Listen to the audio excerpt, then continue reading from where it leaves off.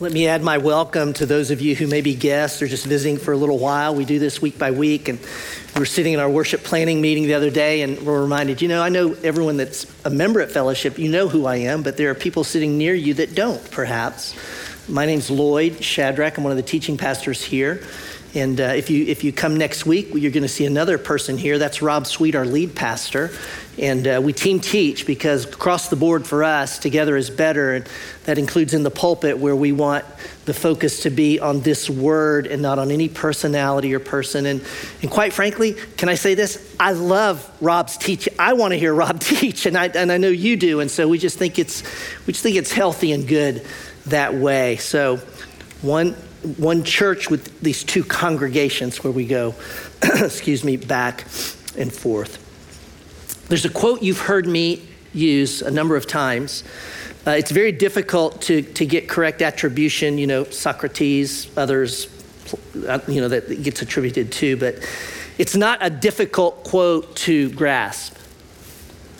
Be kind. Everyone you meet is fighting a great battle. There's another way I could say it. And this is going to put us immediately in our context. Be kind. Everyone you meet is fighting a great storm. Let me tell you about who's in the room. The person sitting in front of you, behind you, to your right or your left. The people that are within just, an arm's reach of you. One is in the midst of a financial storm they didn't see coming. One is being crushed by a relational storm that they don't see how it's going to end well. One is being upended by a physical storm, a medical diagnosis that threatens their life. One's experiencing a storm of crippling doubt and anxiety. One is fighting a storm of loneliness. It's debilitating. One is exhausted from a lifetime storm of family dysfunction and harm. One has lived with the storm of hopelessness. For so long, they're really numb right now. One is being sunk by waves of grief at a loss so great they cannot hold it. One is being capsized by waves of self-loathing and toxic shame. And someone around you has been rowing so hard, they're done. And they're ready to give in to the sea. You may say, well, you're right. That's everyone around me because it's not me. I'm doing great. I don't know if you'd say that. I would say to you, you may not feel like you're in a storm, but when I read the Bible, I believe this. There's not a page in this Bible that's not storm-stained. There's not a person or a story in this Bible that's not wrestling with a storm. I think the Bible says there's 100% chance of storms in your life and mine. It's a fallen world. Our text today is about a storm. Luke read it. It's a literal physical storm. So we're going to get that. In the Sea of Galilee, Rob described it last week, that heart-shaped sea in Israel. It's wider at the top, thin at the bottom. And in that region topography, these storms really happen. And they really happen today. That you could start off in a boat, just leisurely going along, and they just sweep in, these winds sweep down, and suddenly you're grabbing anything you can to not get thrown from the boat. This is a real storm, but like John does, hear me on this, there's more than meets the eye. We're not going to go into an allegorical look at this, but there's a spiritual reality, right, under the waterline that this story is expressing. You remember in college, you had, especially in the sciences like biology, you had a lecture, and then you also had to sign up for the what? The lab. Last week, Rob covered the lecture. Today, we're in the lab. It's in the lab where you get wet, you get bloody or whatever, whatever you're doing. It's where what was talked about in the lecture, you go, is it true? Is this real? Is it true? That happens in the lab. That's where we are today. I hope you do not miss the messages in John, because we're going through this book by book, verse by verse. Rob last week covering the first part of chapter 6, and he summarized it. I had a page full of notes watching it, but I'm just going to summarize it for time, and Rob summarized it in this way. The whole thing is saying Jesus is the bread. Jesus is the bread. He's the bread that fed this multitude of 5,000, actually probably 10,000 plus when you count women and children. He also mentioned that chapter 6, which we're in, it's the longest chapter in the whole, John's gospel. And may I say this, from the beginning to the end, it's about bread. Like that passage last week on bread. You know where we're going to open up next week and pick up on after this text? It's going to be about bread. And then I'm going to get back up after Rob next week. I'm going to get up a week from now. And you know what I'm going to talk about? Bread. And then we're going to finish it on the fifth message. I'm going to talk about bread. And that helps us because it does this. We go, okay, in a story that's bread, why 6 verses about a storm? Do you see how that jars us? And of course, we know John's very intentional when he writes and what he includes. What I'll say about this is, this story of a storm in the middle of this story about bread is there because you can't separate the two. Now you're going to see this as we go through here. Jesus is going to show us how to navigate the storms of life. That's really in essence what he's going to picture here. I'll describe that. You cannot navigate the storms of life without guess what? The bread. And actually, you won't grasp the meaning of the bread, go the other way, without the storms of life. This is where the message goes. If you're not already there, turn to John chapter 6. We're in verses 16 to 21. I'll give you a brief heading on each one of these as we move through it. I'm going to move very quickly through the story. It's so gettable. We'll get it. But then I'm going to give us 5 observations, lessons, or things we might take from the story in terms of application. So here's the first heading I'll give you.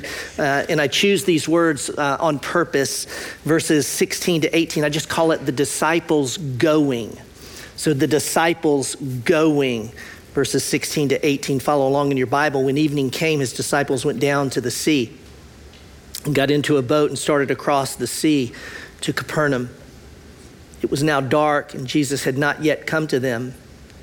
The sea became rough because a strong wind was blowing. So much imagery here. I'll tell you, so much theology rooted in those 3 verses. Bible scholar Borchert writes this. I just love the way he summarized it. The story begins with a note concerning evening or darkness.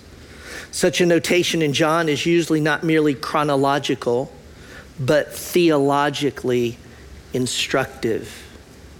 Darkness may describe not only the setting, but also the disciples' theological situation. End quote. What does he mean?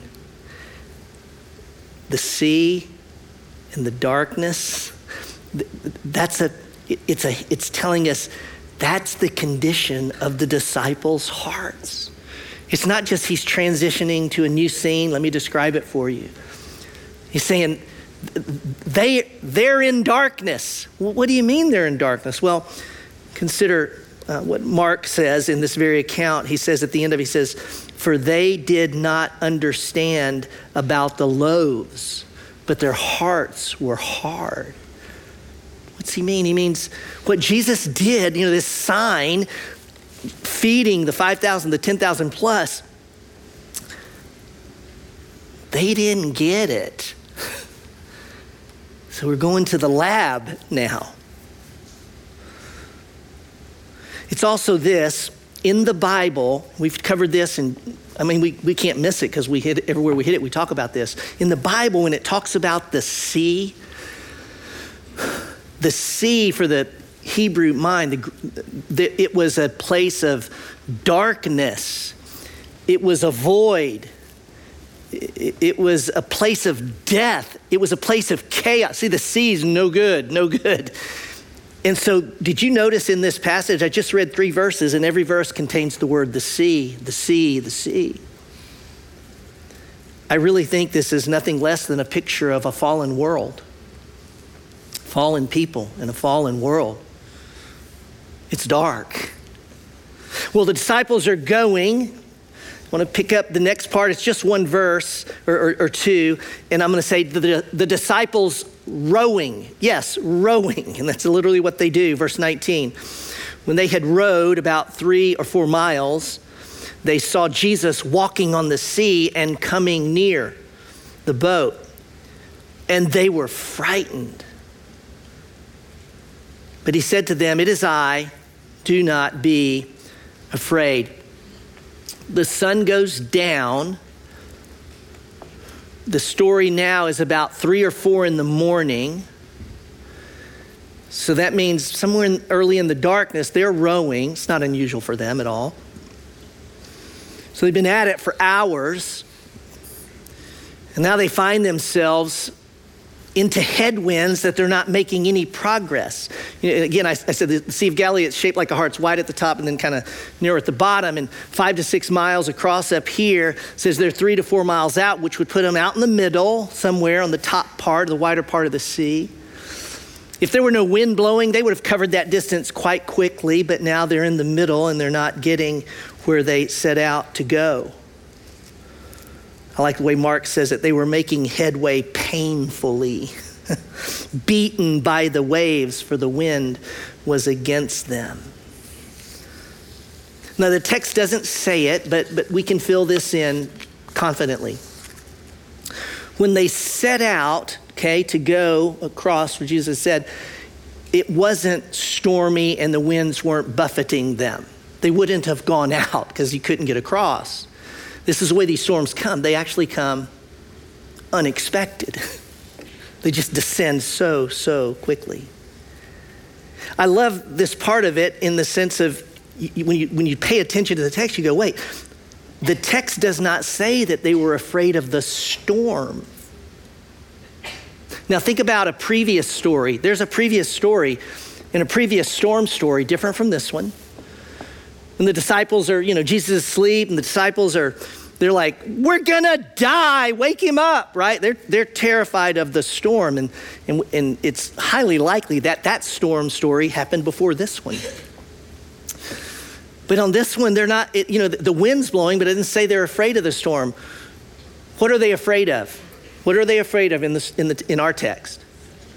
Jesus.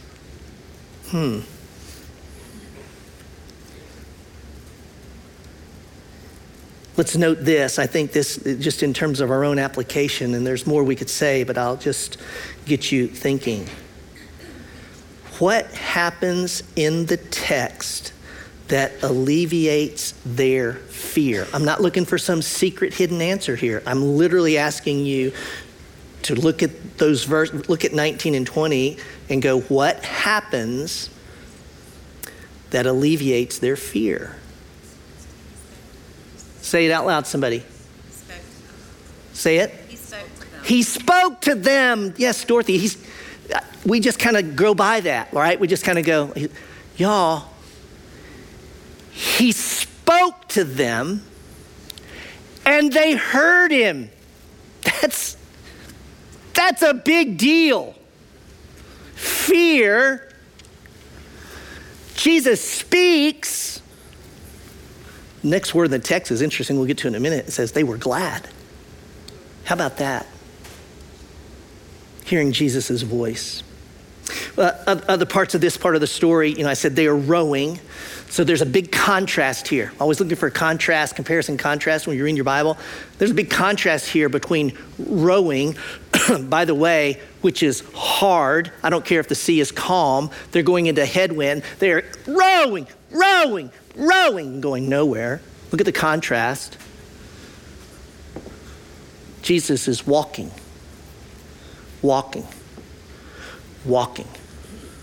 Someone showed me the clip of the most recent Chosen, and you think, man, I don't know how they would visualize that, but oh my gosh, she showed it to me, because I said I can't imagine. I just like the imaginative part of it, but man, she said, look at this, and I went, wow, okay. He was walking.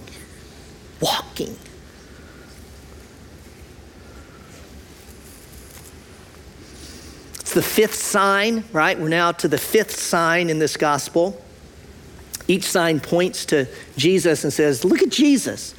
Here's something about Jesus. What does this particular sign say about Jesus? We get a hint of that in the text itself. His answer to them is, it is I, do not be afraid. When he says, it is I, do not be afraid, and the other gospel accounts have the same answer, or the same thing he says. In the Old Testament, it's written in Hebrew, and when Moses said, God, who do I say is sending me? Because God sent him to Pharaoh. The answer's in Hebrew, but when they translated the Hebrew to Greek, which is what the New Testament is, the answer God gives is ego eimi. It's the same thing Jesus says here. Now we translate it in English a little different, but the Greek in this text right here, Jesus says, ego eimi. Which again, what is the sign pointing to? Ego eimi means I am who I am. And Jesus says the very same thing of himself. He's God. He's over the water. Genesis, the Genesis account. Genesis 1:1, the earth was without form and void. Darkness was over the face of the deep. There's that deep, dark water, chaotic. And the Spirit of God was hovering over the face of the waters, right? So even at the very beginning of the Bible, this darkness, whatever, but the Spirit of God, and we know later in the New Testament letters, it's Jesus over the waters. There is a whole, and we could probably get into it later, I can't this morning, but Rob touched on it last week. Chapter 6 is, you can very much trace the Exodus. It's a retelling of the Exodus, the whole chapter is. Rob touched on it last week. Hey, Moses fed you bread in the wilderness. John chapter 6, Jesus feeds them bread in the wilderness, right? So there's so many traces through here. And let's just note this one when it comes to Jesus. Walking on water. In the Exodus, they come out and they find themselves trapped between Pharaoh and his armies and what? What's behind them? What can't they get across? The sea. And Moses parts the sea. It's amazing. Jesus doesn't part the sea. He walks on it. Do you see the imagery? He walks on the water. Why? Because he's over death and chaos and darkness. He's the greater Moses. The disciples going, the disciples rowing, and then it's the disciples, and I just bombed on this, arriving. I couldn't get another owing word. Rowing, and arriving. But here, arriving. Verse 21, then they were glad to take him in the boat, and immediately the boat was at the land to which they were going. When Jesus steps in the boat, scholars agree, this is another miracle. Now, is it another sign? I would connect it with the sign. It's the fifth sign that includes Jesus walking on water, and that when he's in the boat, they are where they were intended to be instantly. It's that, for the older ones in the room, it's the Star Trek beam me up. You're here, beam me up, boom, now I'm here. Some Avengers movie or metaverse, all that stuff.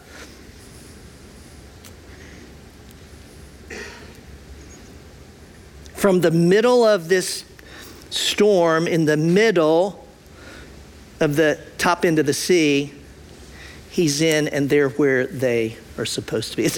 That's the story, you know. What a story. What does it mean? Let's ask the question again.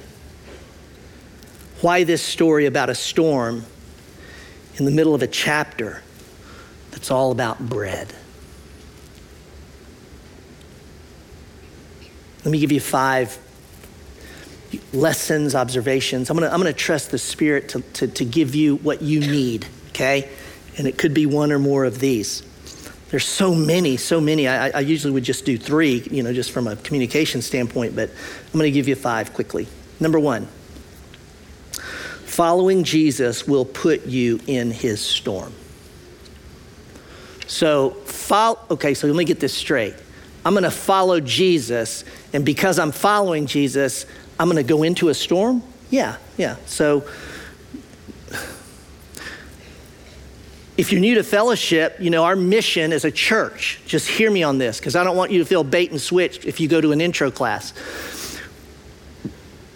Our mission is to follow Jesus with our whole heart and then help others do the same.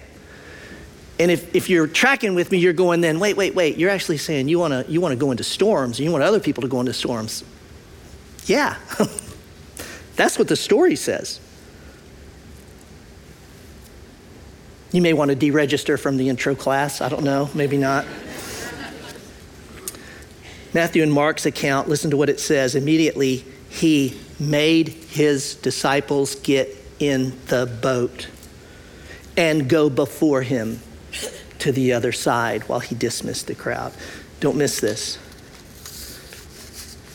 And don't miss this in your own storm. The reason they're in this boat, rowing their guts out and getting nowhere, is because Jesus sent them into it. He has reasons, you all, we may never know. We may never know.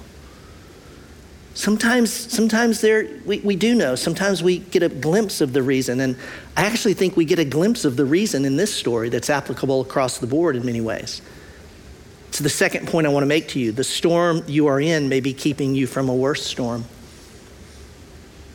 The storm you are in may be keeping you from a worse storm. What do you mean by that, Wood? Well, verse 15, right in our context, right before we get to the storm, fed the thousands, and it says, perceiving then that they were about to come and take him by force and make him king, Jesus withdrew again to the mountains. And the other passages say, and he sent the crowds away.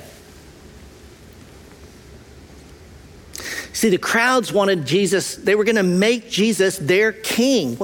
Their political king, their military king. They were ready to go, we're ready to go. Let's kill these Romans. Let's free ourselves from their bondage, and let's destroy all the nations around us that want to kill us. You're the man. See, that they were going to make him king. So what does Jesus do? Well, he does at least these 2 things, 3 things really, because he goes to the pray, but he sends the crowds away, and he sends his disciples into a storm. What is that about?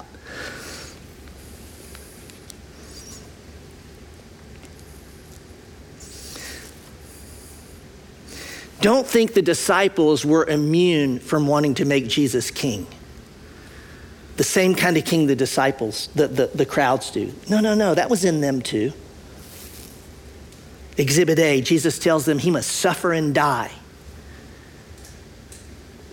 And what does Peter say? Literally, not on my watch, you won't suffer and die, right? I mean, right? Why? He wanted a king. 2 of the disciples come to Jesus later and say, hey, when you're on your throne, how about putting us on your right and left? In other words, we'd love to be in your cabinet and have a lot of power. Not to beat up on Peter, but when it's evident, he can't escape it. Jesus is about to go to the cross. What does Peter do? 3 times. Denies him. Jesus will have no throne that doesn't include the cross. Thank God. For if he bypasses the cross, you all, there is no gospel. There is no payment for our sin. You and I are in sin, and we will die in our sin, which means we'll bear the penalty. Eternal separation from the Father. We bear the wrath for our own sin.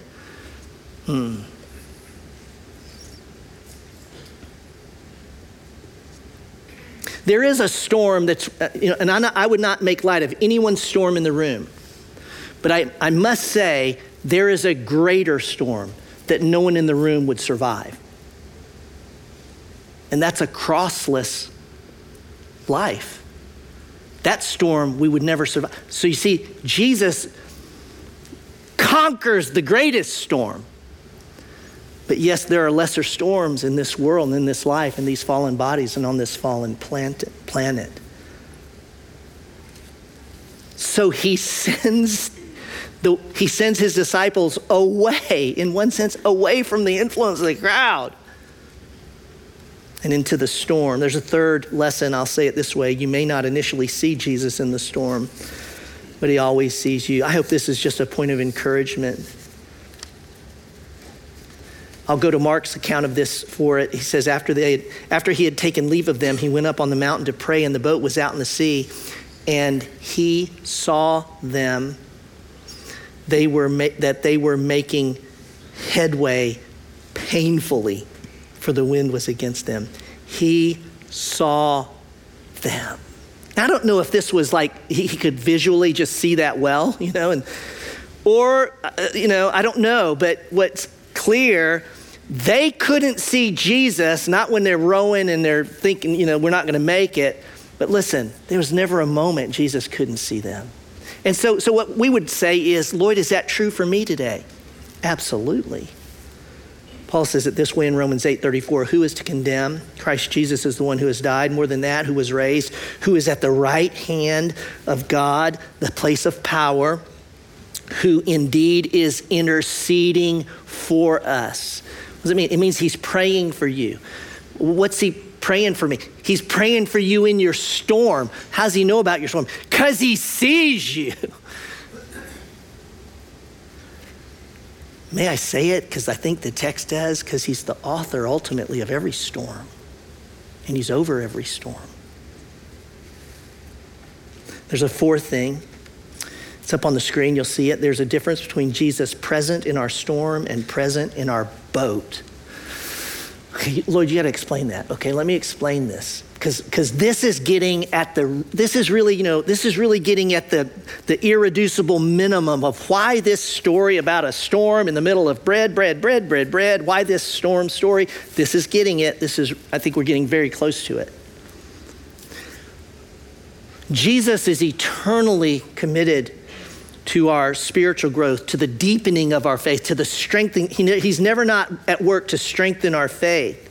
And if you've put your trust in Jesus and you're following Jesus, you can know this, that he is present with you in ways you can scarcely comprehend. And the best way, the Bible puts it, and John's going to put it later, is that when you put your trust in the life, death, and resurrection of Jesus, the Holy Spirit indwells you. This is the Spirit of Christ. It is totally accurate to say, because Paul says it, Christ in me. How is Christ in you and in me and in you and you? He's in us by the person of the Holy Spirit. He couldn't be any closer. So he's present. No, he's present. He's in us. But Jesus, and this is where I'm using this word on purpose, and I hope we grasp this. Jesus wants you to experience the reality of his nearness. Not just know it, okay, he's with me. May I say this? But to feel it, to experience it, to know that you know he's in me, he's with me, he's for me. I mean, that's what changes us. Is the experience of Christ. And you experience the presence of Christ in the storms of life. when you put him in the boat. So you go, well, what do you mean put him in the boat? I've already trusted Christ. He's in me. Here's what I think this is saying and what I'm trying to say.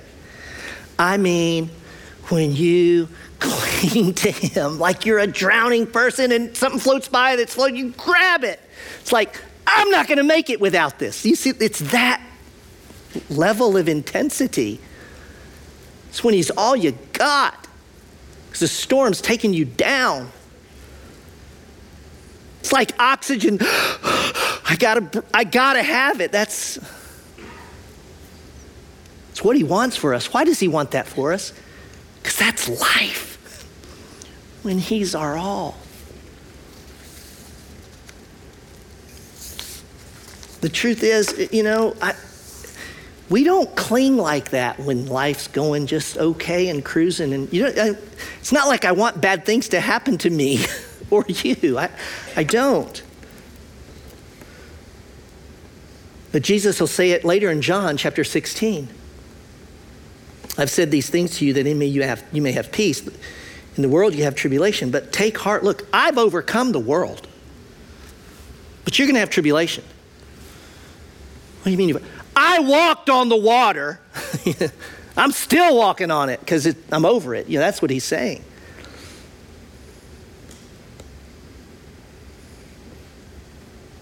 The very placement, it's just fascinating to me. Maybe I get kind of geeky about it. But just the fact that in this chapter, you could remove this and you'd have a very continuous and congruent chapter on the bread of life. It'd be beautiful. But that John grabs this and says, no, I'm going to put this little story in here.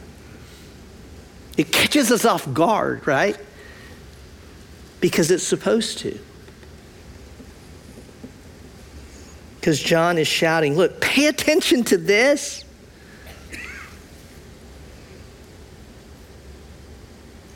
Because only when you're clinging to Jesus like this do you go, man, he is the bread. Oh my gosh, he is the bread of life. It's out of this. Man, a storm. And you guys know this. You live it. You go back on your life and you go, when are the times when Jesus felt so close to me? I wish it wasn't so. One day it won't be, but I'm just telling you, in this fallen world, you go, when was the time I really grew in my relationship with Jesus? When was the time that Jesus was so precious to me? I think we would all have to say it's when I was in the ditch, not when I was on the mountain. Number 5, no storm can keep Jesus from getting us where he wants us. No storm. A storm doesn't exist that can keep Jesus from getting us where he wants us. It's inconceivable that a storm like this, a wind, would enable with just oars that they could hit the spot they needed to be. It's, you drift off course, you hit the other place, and then you walk the rest of the way, whatever it may be. But it's like they're right to the land to which they were going, right where they set out. When Jesus gets in the boat, boom, they're there, and that's part of the sign. With Jesus in the boat, I think the point is they could not land anywhere else. Where is Jesus taking me and you? Home. Y'all, we're going home. We're going to the Father. He's taking us to be with him forever. I don't care how big the storm. Jesus in the boat. You'll get home.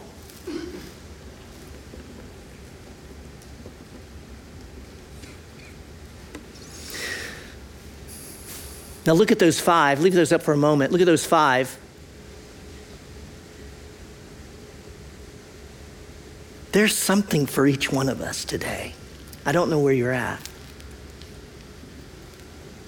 May the Spirit prompt you to believe, trust, whatever it may mean for you in your storm today. Now, close your Bibles, put your notes away.